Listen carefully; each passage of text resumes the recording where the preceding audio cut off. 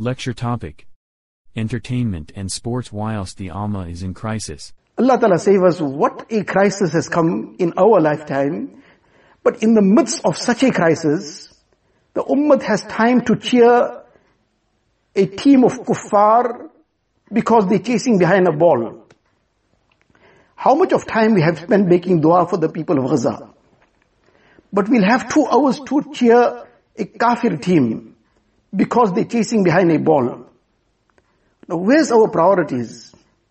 And how far we have gone? How are we going to face Nabi Kareem Sallallahu Alaihi Wasallam on the day of Qiyamah? That when his ummah was being crushed in this manner, and we had time to be cheering a team of kuffar chasing behind a ball. What face are we going to show on the day of Qiyamah? And then we'll have to face the shuhada of Gaza also.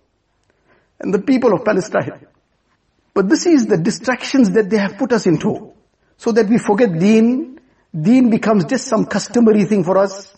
We'll perform our salah. We'll make some amal. But the lifestyle will be the lifestyle of the Yahud and Nasara. The lifestyle will be the lifestyle of the West.